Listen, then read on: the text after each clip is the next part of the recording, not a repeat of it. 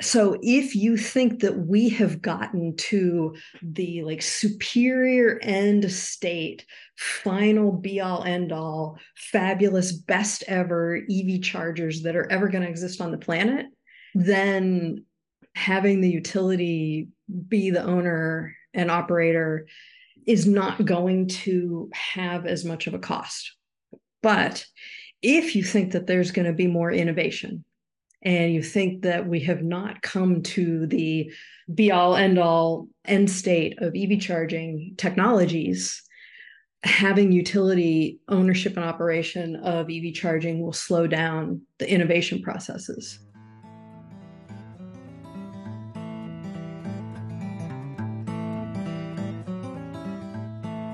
Even as solar and wind make the electricity system cleaner and more affordable, electric vehicles and expanding communications technologies are expanding the reach and management of electricity in homes, cars, and appliances. Many incumbent utilities see this expansion as a reason to expand their monopoly power beyond electricity into car charging or energy management. Lynn Kiesling says we have to push back and, quote, quarantine the monopoly away from services that can be provided by competitive markets. She's the director of the Institute for Regulatory Law and Economics at Northwestern University and a research professor at the University of Colorado, Denver. And she joined me in September 2023 to explain why EV charging, rooftop solar, and other innovative grid services ought not to be the purview of the incumbent monopolies.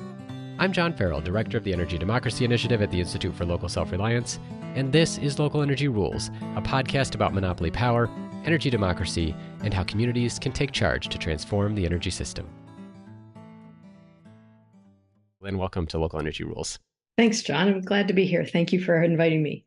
You're welcome. I love to ask people when I get started here about how you got into this work. So, what brought you to issues of competition in the electricity sector? It's funny. I've been temperamentally an economist ever since I was a kid. But in terms of kind of the career and academic stuff, I started working on electricity on my senior honors thesis as an undergrad. So it's been a minute that I've been thinking about the electricity industry and regulation. And I've always been interested in the field in economics is called industrial organization. I've always been interested in industrial organization questions. How do firms compete? What makes firms competitive? What's the role of government? How should regulation be structured? What can we expect from these real world institutions compared to the kind of blackboard model of quote unquote perfect competition? And how do we evaluate the behavior of firms and the conduct of firms and the behavior and conduct of regulation and regulators, given that blackboard model is really just a theoretical construct? And that we should neither take it too seriously nor too literally. But then when I went off to graduate school, I worked in industrial organization, mechanism design, and economic history. And so I worked on some other topics still relating to technology, and then came back to electricity, ironically enough, in 2000, 2001, right when all the California stuff was kicking off. And I was working in a public policy job at the time. And I called in on day one. I'm like, okay, what do you want me to work on? And my colleague says, do you know anything about electricity? Like, well, as a matter of fact. Yeah. Oh, that's amazing. What timing. Yeah. And it was all that market design and regulation and taking the perfectly competitive benchmark both too literally and too seriously, and using that to inform the flawed market. And then, of course, the political economy of what we found out after the fact about the influence from Enron. Yeah. So it was kind of going right into the fire, just skipping the frying pan, going right into the fire. And of course, at the time was also in economics, in this particular area of economics, there was a lot of really cool, interesting work going on because of the Federal Communications Commission move in the late 90s towards auctions for spectrum licenses, right, to build out wireless networks. And that was really a catalyst for a bunch of really, really good economic thinking and market design thinking. So there was a lot of interesting stuff going on then. And I think there are some good parallels between telecom and electricity in terms of market design and competition policy that I suspect we're going to get into in a few minutes. I definitely want to go big and broad, but what I want to start with, if you don't mind, is a really specific question, and sort of what catalyzed me to reach out to you was a proposal in Minnesota by Xcel Energy, which is an incumbent monopoly shareholder-owned utility. They have been providing electricity service in a monopoly fashion. They're a vertically integrated monopoly. They own generation, they own the wires, they own the meters, they sell the electricity. And in alignment with the state's clean energy goals, they decided to make a proposal to provide electric vehicle charging in a broad public network. And they want to spend, I think, something on the order of $750 million of money that would be paid by all utility customers to support the development of this network. And I was really blown away because there are some dockets, as someone who follows the Public Utilities Commission in Minnesota, there are some dockets that have a little bit of engagement and some that have a medium amount of engagement, but this one had a lot of engagement. And I was reading names of things like the Independent Service Stations or National Federation of Independent Businesses. And I was like, wow, this is really attracting a lot of interest. What's going on here? And so I guess my first question is, why would it be problematic? Why is it drawing so much attention that a big electric utility is proposing to own a whole bunch of public electric vehicle charging infrastructure? One reason why it gets so much attention is because there are a lot of dimensions to this question. I think the main question I generally think of as what I call the quarantine the monopoly question. And so I guess I'll say the punchline and then we can work towards the punchline. All right. So the quarantine the monopoly punchline is basically, when you think about regulated electric utilities, ever since their origins in the 1890s, they have been vertically integrated. I mean, from Thomas Edison, Pearl Street, 1882 onward, Edison designed the electric grid system, as a fully integrated system, from generator all the way through to the lighting fixture in your home. So ever since then, even though the kind of lighting fixture, what in telecom they call customer premise equipment, that got hived off in the 1890s and became General Electric. But ever since then, it's been vertically integrated, right? The generators, the transmission wires, the substation, the distribution wires, the service line to the home, the meter, all of that is owned by single firms. And regulation, basically, starting in 1907 with state PUCs, and then moving forward, has kind of enshrined that vertically integrated business model and put legal boundaries, legal territorial boundaries around them all. And the idea is because this infrastructure is so capital intensive, but it also reduces production costs so much that you have what's called economies of scale, that for a given market, given size of demand, the least cost way to produce electricity was to have a single firm do it. And of course, from a regulatory perspective, and during the populist era in the US, that set off the warning bells of, but hey, then that firm can price like a monopolist, and we don't want that, so we're going to regulate them. So regulation is trying to hit that sweet spot of getting that regulated rate that consumers pay to be right at the average cost of the utility. So we start vertically integrated, but then of course, so think of it as like you kind of set the timer in 1907 and then roll forward. And as you roll forward, there's technological change that happens. So our origins in this industry are very large scale and very predisposed economically towards having centralized generation, large scale wires networks. But since like the 1980s, with the combined cycle gas turbine, and then more recently with rooftop solar and batteries and other smaller scale innovations, technologies are now economical and cost effective and provide different value streams at smaller scales, right?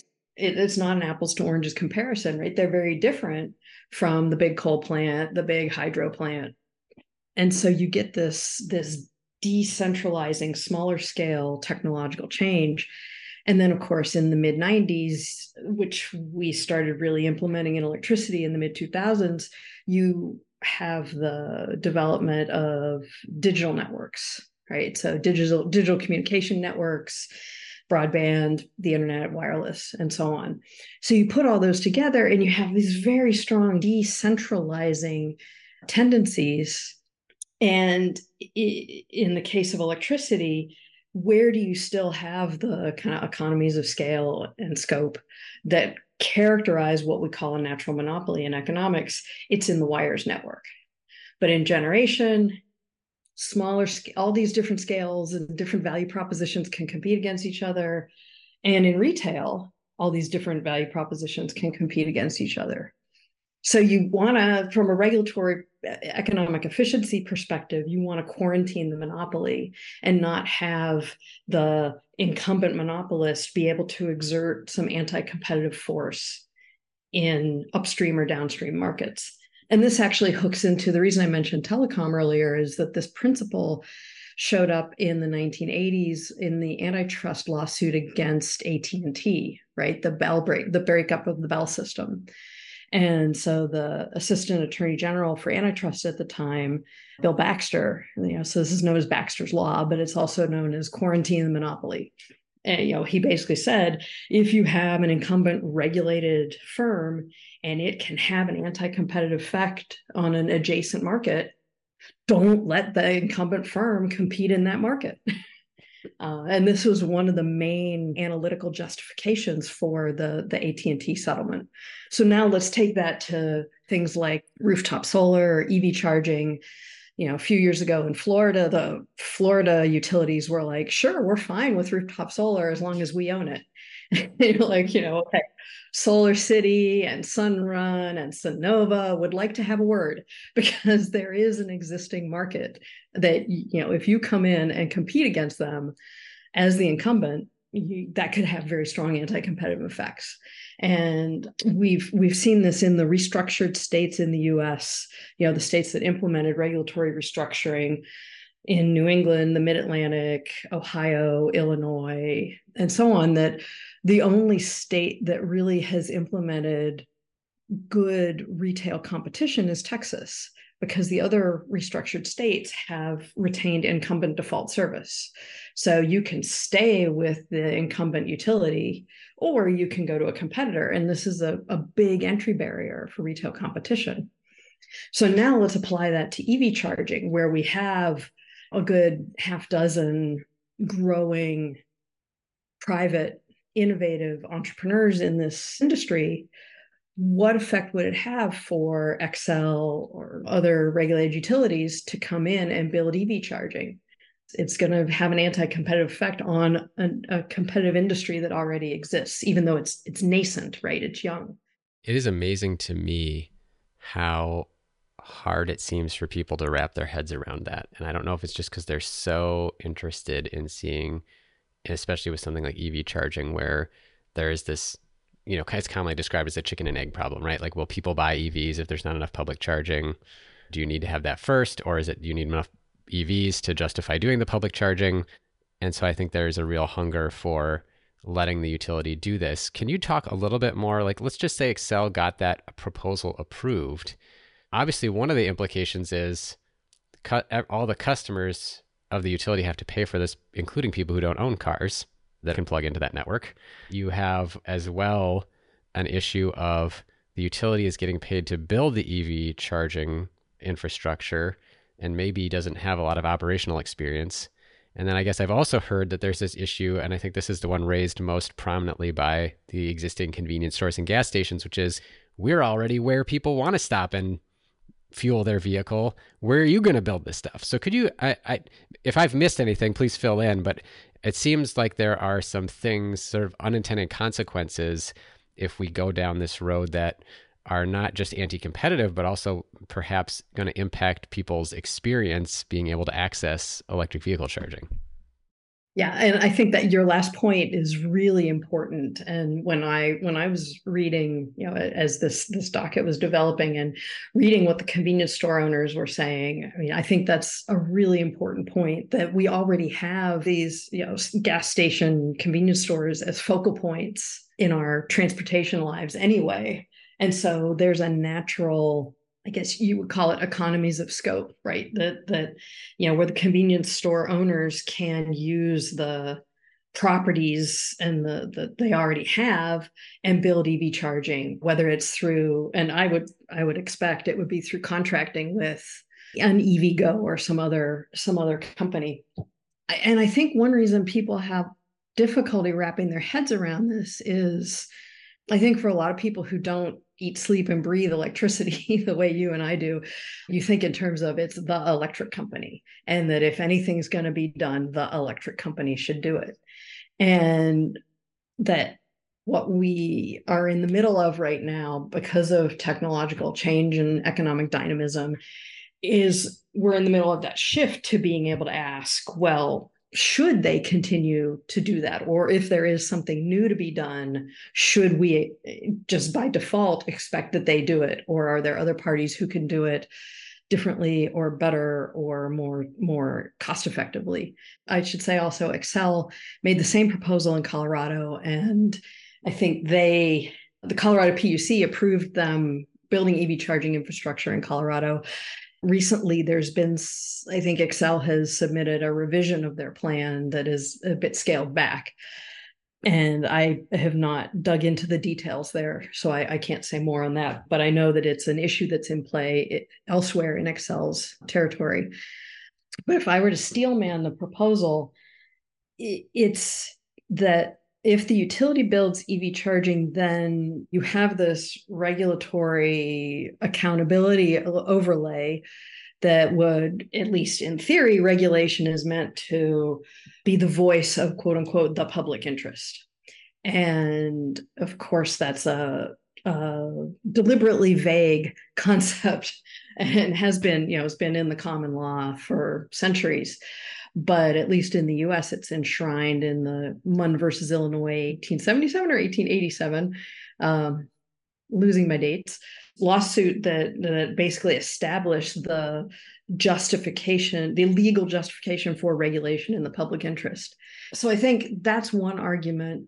There's, of course, a whole lot of concern and analysis from public choice economics about the independence of regulatory decision making with respect to utilities and kind of undue utility influence, and maybe if not on the regulators, then on state legislators, right? So there are two different potential focal points for industry influence in a kind of public choice setting.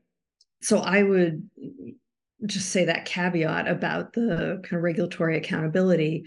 But one thing that I think would be a reasonable compromise would be, because the private EV charging companies are going to want to build out their network in places that are going to be profit maximizing for them, right? So they want to build in places where there's a lot of traffic, there's a lot of circulation, lots of people who have cars, who have EVs.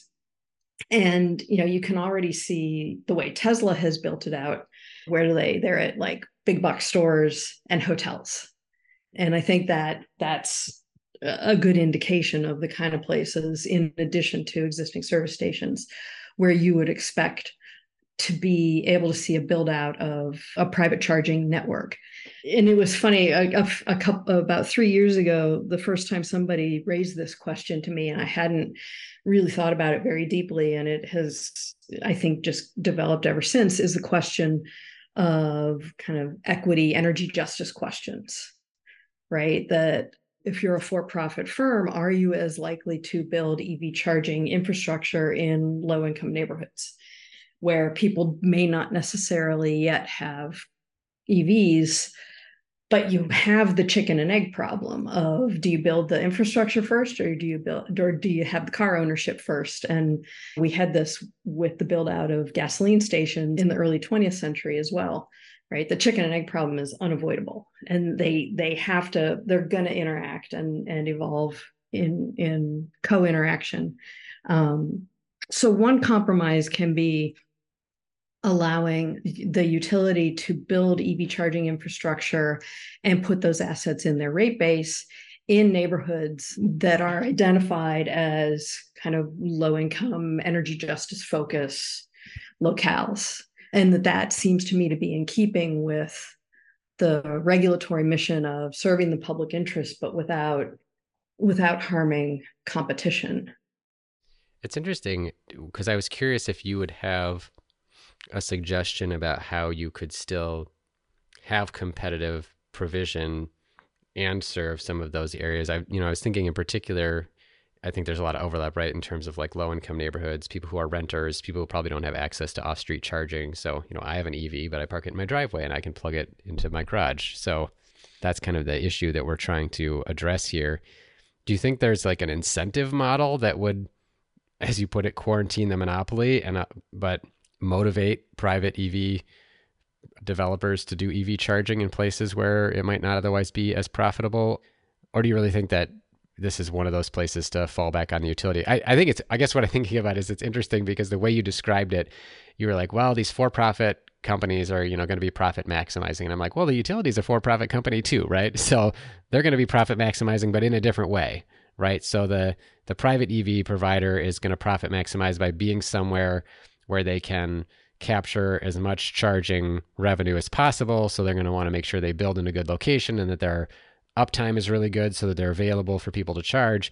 The utilities incentives, on the other hand, are I build it and then I get my rate of return on it.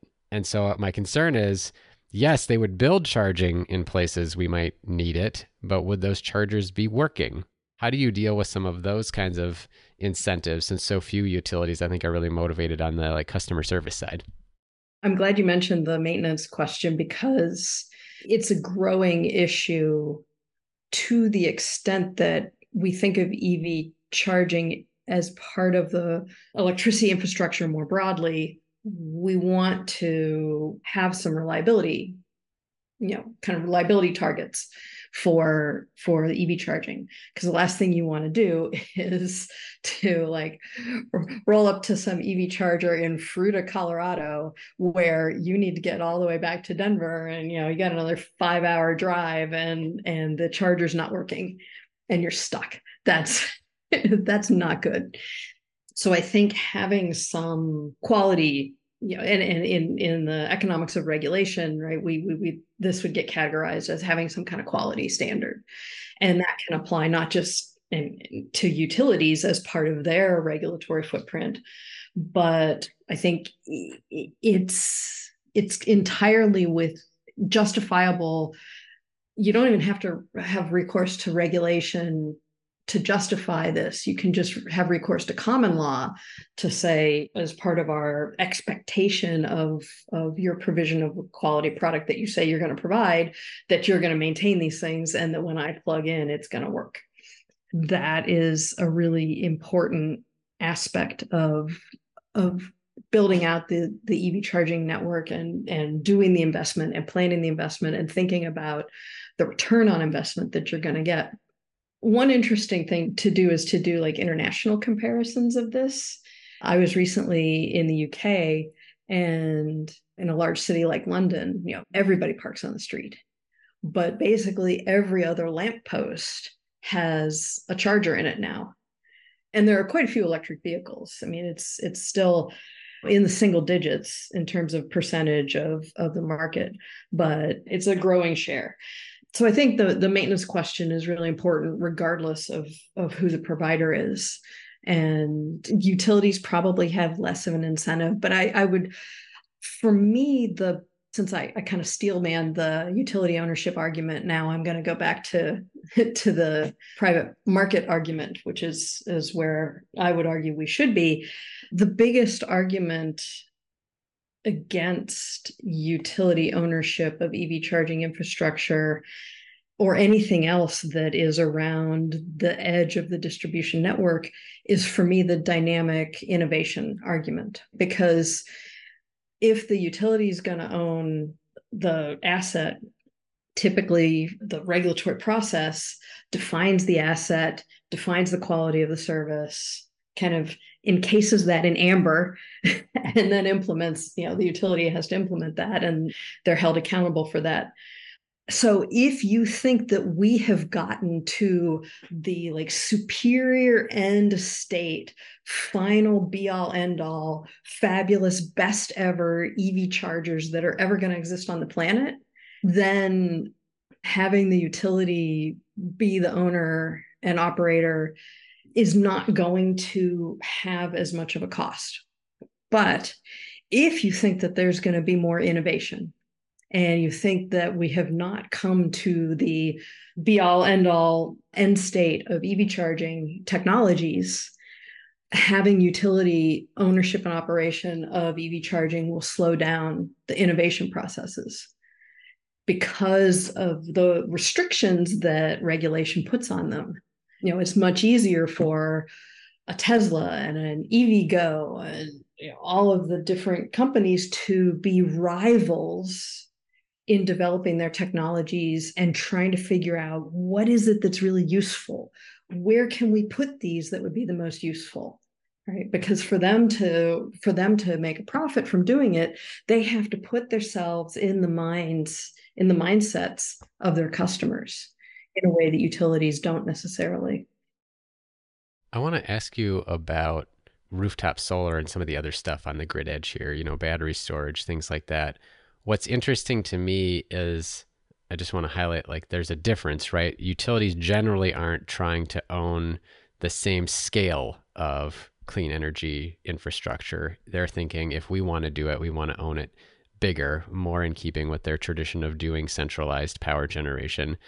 Whereas you have in the market a lot of innovation at the smaller scale, like on the customer property. It's solar panels on a house or on a business, battery storage, demand control, energy efficiency resources, all of that kind of thing.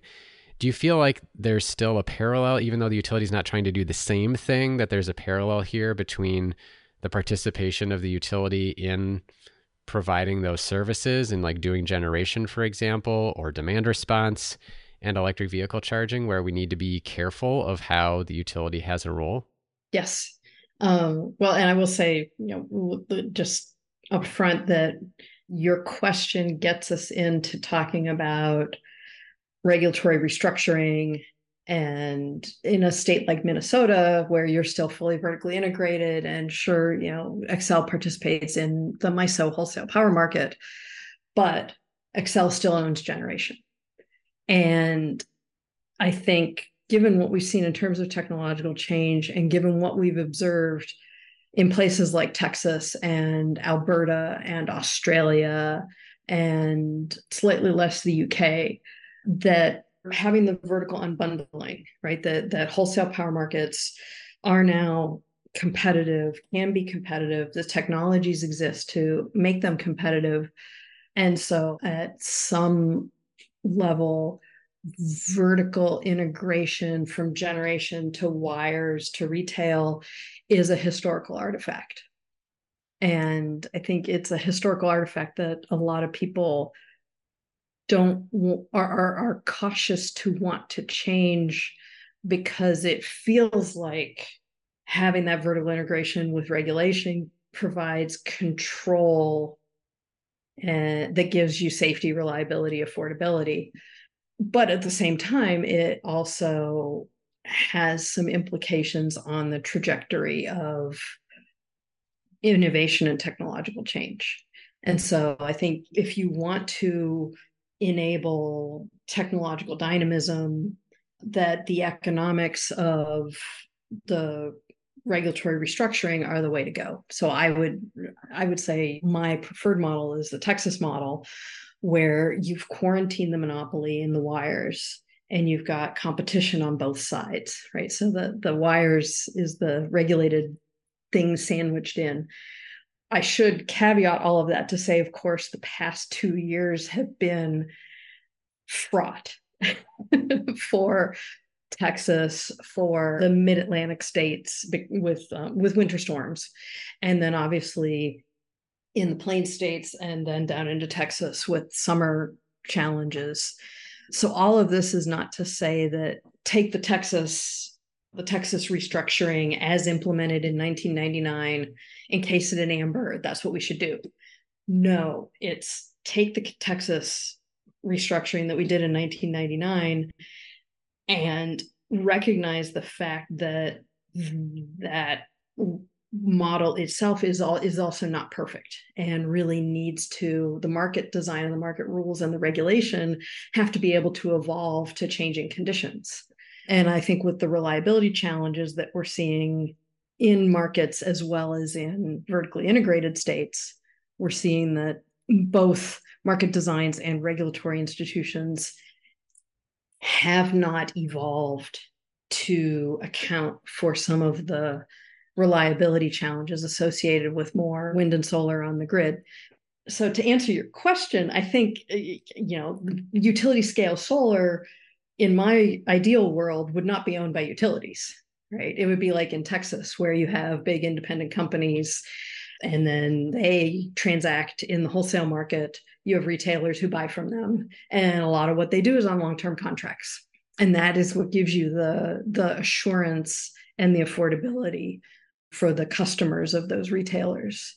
And so it's a both and for me, that you can have the large scale, but the rooftop is actually, again, it's an apples and oranges, because a lot of people say, well, why are we even having rooftop solar? Because utility scale is so much cheaper. I'm like, that least cost mindset is completely the regulatory mindset.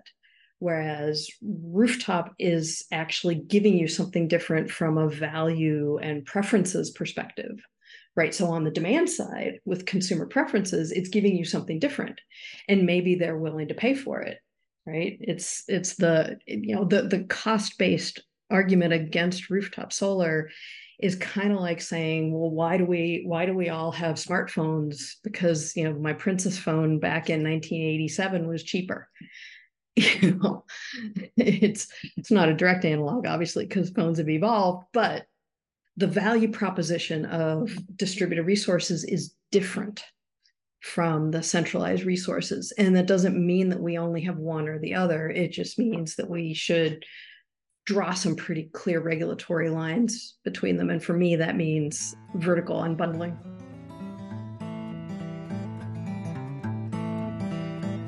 We're going to take a short break.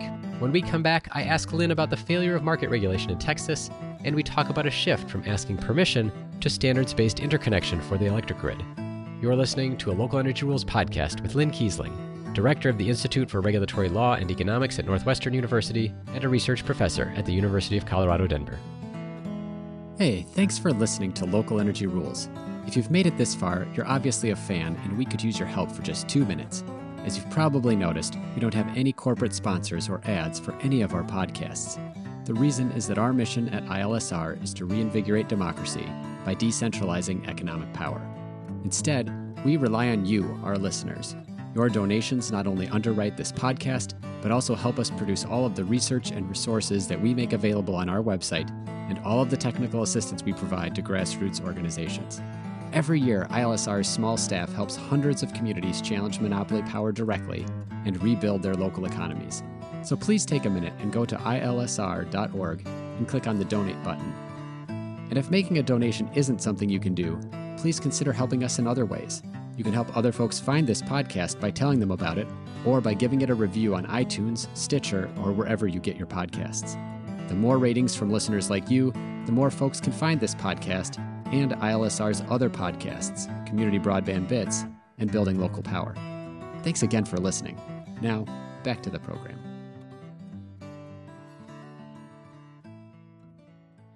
I mean, what was striking to me as someone who had really not paid much attention to Texas in the Winter Storm Uri and the other struggles they've had recently is how, to me, Texas looks like a problem not of having a market, but of having a market that really wasn't regulated very well. That you had, for example, an experience, I don't know, was it a decade ago with a similar winter storm impact, and they basically decided not to go ahead and require the utilities to insulate infrastructure against it getting cold again. And they decided not to because they weren't mandated to.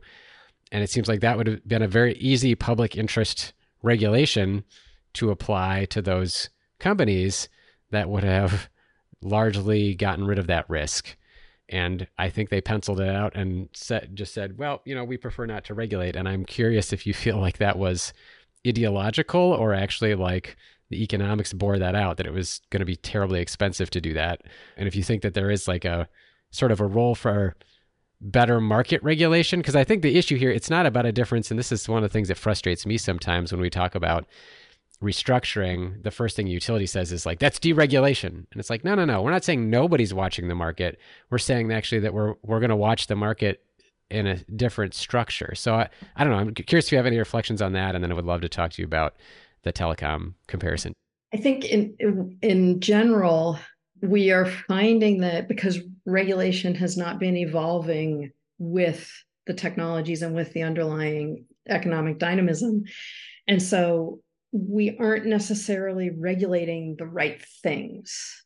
We're regulating things that were kind of right 50, 60 years ago, and that we need to evolve more.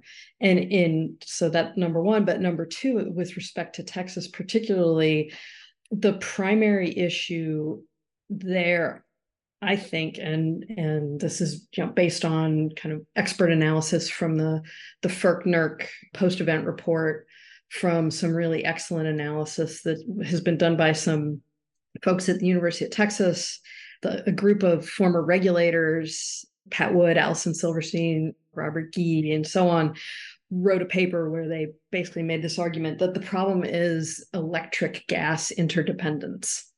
Right? That when we built out natural gas infrastructure in the 50s, 60s, and because of, in my mind, excessive regulation, natural gas was used primarily for home heating. And so it was at a much smaller scale, just to residential customers and so on. And then with the combined cycle gas turbine invention in the 1980s and some regulatory changes at FERC at the federal level, natural gas was now a very economical and appealing fuel for generating electricity. And then add on top of that the fact that it's got half the carbon footprint of coal. And so compared to coal, gas is like winner, chicken dinner on both economics and environment. And so you get this massive investment due to restructuring in the 90s in gas infrastructure, but that means that you now have a gas system and an electric system that have more interdependencies than A, they were built for, and the B, they had historically. And then you add on top of that in Texas, and I usually I'm not this frank, but I'm going to be frank in this case. You have a big case of regulatory capture, which is the Texas Railroad Commission. And the stated mission of the Texas Railroad Commission is to support and develop the interests of the natural gas industry in Texas. So their mission is to do what is good for the natural gas industry.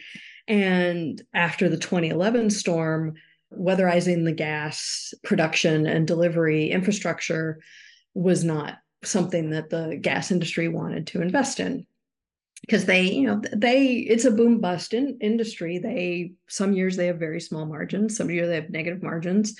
The other thing that there's not a lot of natural gas storage in Texas, because it's usually, whenever anyone wants it, we can just pull it out of the ground and send it. And so if a gas company and an electric generator have a firm contract for firm delivery, it's usually not a problem. Right. So this is really, really far out in the tail of the distribution, but it's a problem. And it's something that I think there are a lot of policy conversations going on about how to deal with this interdependence, especially when you don't have the regulatory oversight in one part of the interdependent systems that the other part of the interdependent systems needs to be able to rely on. That's helpful. It was interesting to look at some of the early post games, the social media post games, but it's nice to get kind of a fuller picture of what was going on there.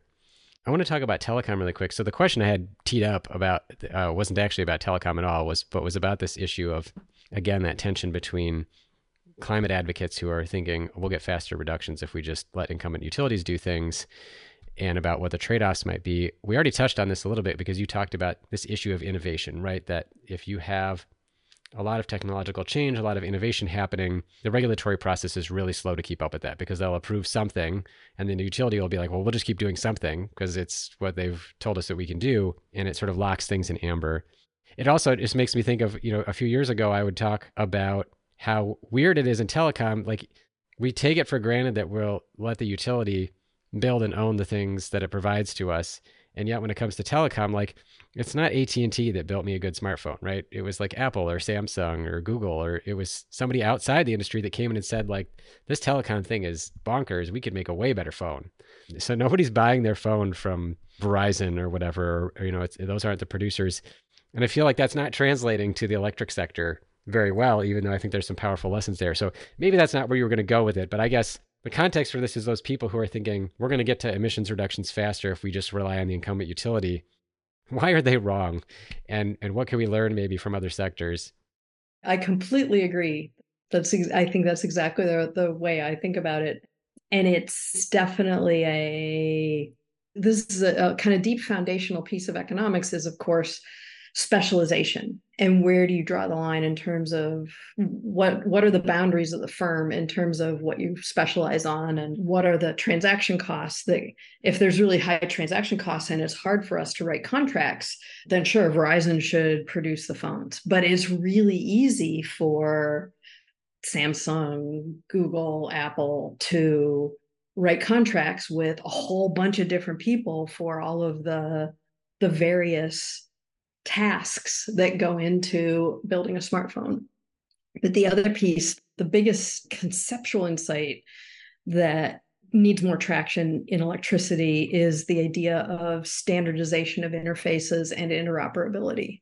The USB port, the standardization of communications on TCP/IP protocols, all of the kind of nuts and bolts of the communications network and the internet layer on top of it all mean that the digital network is very interoperable. It's very modular. And so I can plug my phone in and it'll charge. Obviously, I can put it on a wireless network. That's a standard. I can get anywhere on it. And I think having more of that thinking and more of that design in the architecture of the grid would help. And so one place to start, and there's been quite a bit of work on this, so we've made some progress over the past 15 years, but we need more, is standard interconnection. And one way that you put this was essentially, and again, this is a telecom analog, right? That you need permission to connect stuff to the grid. And the way the Bell system operated was the same way, that you needed permission to connect stuff to the grid. And there were a whole bunch of lawsuits in the 1950s challenging AT&T for basically saying you can't put a cup over the phone handset to kind of concentrate your voice. That's an illegal attachment. Like, what? That's crazy. And so this idea of a standardized set of interconnections, and that if you meet the technical standard for interconnection, you don't have to ask permission, making the grid more plug and play. And that's going to be more challenging, because with digital, right, bits, and it's easier to queue because it's essentially a direct current type system. So you can use switches and stuff more readily. In an alternating current system, that just plug and play has some more engineering challenges. And I know we can work those out, but that's just going to mean it's going to take some time. But small generator interconnection, I know, has been a focus for like 20 years. Other device interconnection, the IEEE has done a lot of work on things like digital inverters. Plug your rooftop solar into an inverter because the solar panels produce direct current, but you have to connect it to the grid, which is alternating current. So you need an inverter, but having a digital inverter that's basically plug and play. So we're making progress on those, but I think it's the mindset. It's the mindset of interoperability and modularity and interconnection that is something that would really help us make some more progress.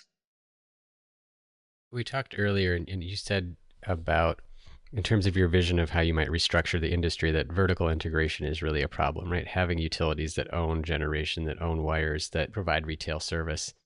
If we were successful at restructuring, right, and some places we have been, so we have these wires only utilities. Do you think they're at a point where they are thinking innovatively about how to move to a standards-based system? Is there more we need to do? I argued in a recent piece that actually I think public or independent ownership or nonprofit ownership of that sector would be important to doing that, sort of like the way we have with roads. Not that there's lots of innovation. I mean, there's innovation in mobility around like scooters and e-bikes and stuff. So roads are maybe not the greatest example, but at least around transportation infrastructure, what more might we need to do to get to that standards-based system? Certainly, I would assume restructuring for vertically integrated utilities, but is there more we even need to do with wires-only utilities that would motivate them to be wanting to push this along? I think some changes in the regulatory mindset and regulatory practice would probably help. Retaining that public interest focus and that mission, because regulators, I think, view themselves not as policymakers, but as policy implementers. But they have discretion in how they implement that. Some discretion, some have more than others. So having the awareness of this idea of a standards-based, interoperable grid and changing the expectations that they set for the utility, I think that would help. One thing that I think, to your point about kind of public power, and this is not so much about public power, but it made me think that some of the most innovative utilities that we see, they're still vertically integrated, but they're innovative, are some co-ops.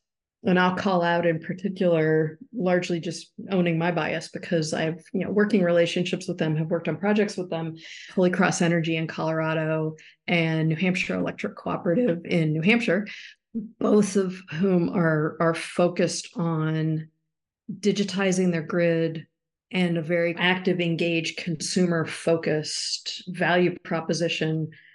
New Hampshire Electric Cooperative has introduced this year a transactive energy tariff that their customers can sign up to. And it's a prices to devices transactive tariff. So it's what we call a type 1 transactive tariff, where NHEC will take the kind of ISO New England price and push it to the people who are on the transactive rate, and they can choose what their trigger price, what they're willing to respond to. I am working with my co-author at SLAC, Dave Chasson at SLAC National Laboratory, and with the Post Road Foundation, we have a DOE Connected Communities grant to work with New Hampshire Electric Cooperative to introduce a kind of type 2 transactive system where devices can bid. In addition to being able to respond to prices, that devices can bid in their willingness to pay if they're a consumer, or if you're a battery, you can set a willingness to pay price and a willingness to sell price. And so you can charge and discharge out of your battery to help both to sell energy to other people, but also to help with grid services. So I think there are a lot of insights you can get from the co-ops. Some of them can be extremely innovative because they don't have this additional regulatory layer. And so they can be a little more nimble. And so that's, I guess, my challenge to regulators is to ask yourselves, how can you be more nimble and how can you help your utilities be more nimble in the service of the public interest? Those are great examples. And I just have to mention that I have interviewed folks from both of those for Local Energy Rules already. So just if folks want to hear more about that transactive energy rate and about the stuff that Holy Cross is doing, those are both among my favorite interviews. And that's been one of the fascinating things about covering this industry, is you have some co-ops where it's so hidebound and so moving with inertia and locked into long-term contracts. And then you have these other co-ops that are just like on the cutting edge of what is happening. So I think really powerful illustrations of what happens when we have that ability to innovate and to change. Well, Lynn, thank you so much for joining me to talk about all of these different pieces of everywhere from the economic theory to the specific implementation of things like EV charging, rooftop solar. It's really great to get some perspective on how we should be thinking as folks who work in clean energy to get to outcomes that we want to see and sort of what some of those stumbling blocks may be. Thanks, John. I really enjoyed our conversation. Thank you so much for listening to this episode of Local Energy Rules with Lynn Kiesling, Director of the Institute for Regulatory Law and Economics at Northwestern University and Research Professor at the University of Colorado, Denver. On the show page, look for links to the 2 Local Energy Rules podcasts that were mentioned during the show, one with Brian Cullinan at the New Hampshire Electric Cooperative, and the other with Brian Hannigan at Holy Cross Energy in Colorado. You can also find a link to my commentary in the American Prospect describing how private monopolies fuel the climate crisis and public corruption. Local Energy Rules is produced by myself and Maria McCoy, with editing provided by audio engineer Drew Berschbach. Tune back into Local Energy Rules every 2 weeks to hear how we can take on concentrated power to transform the energy system. Until next time, keep your energy local, and thanks for listening.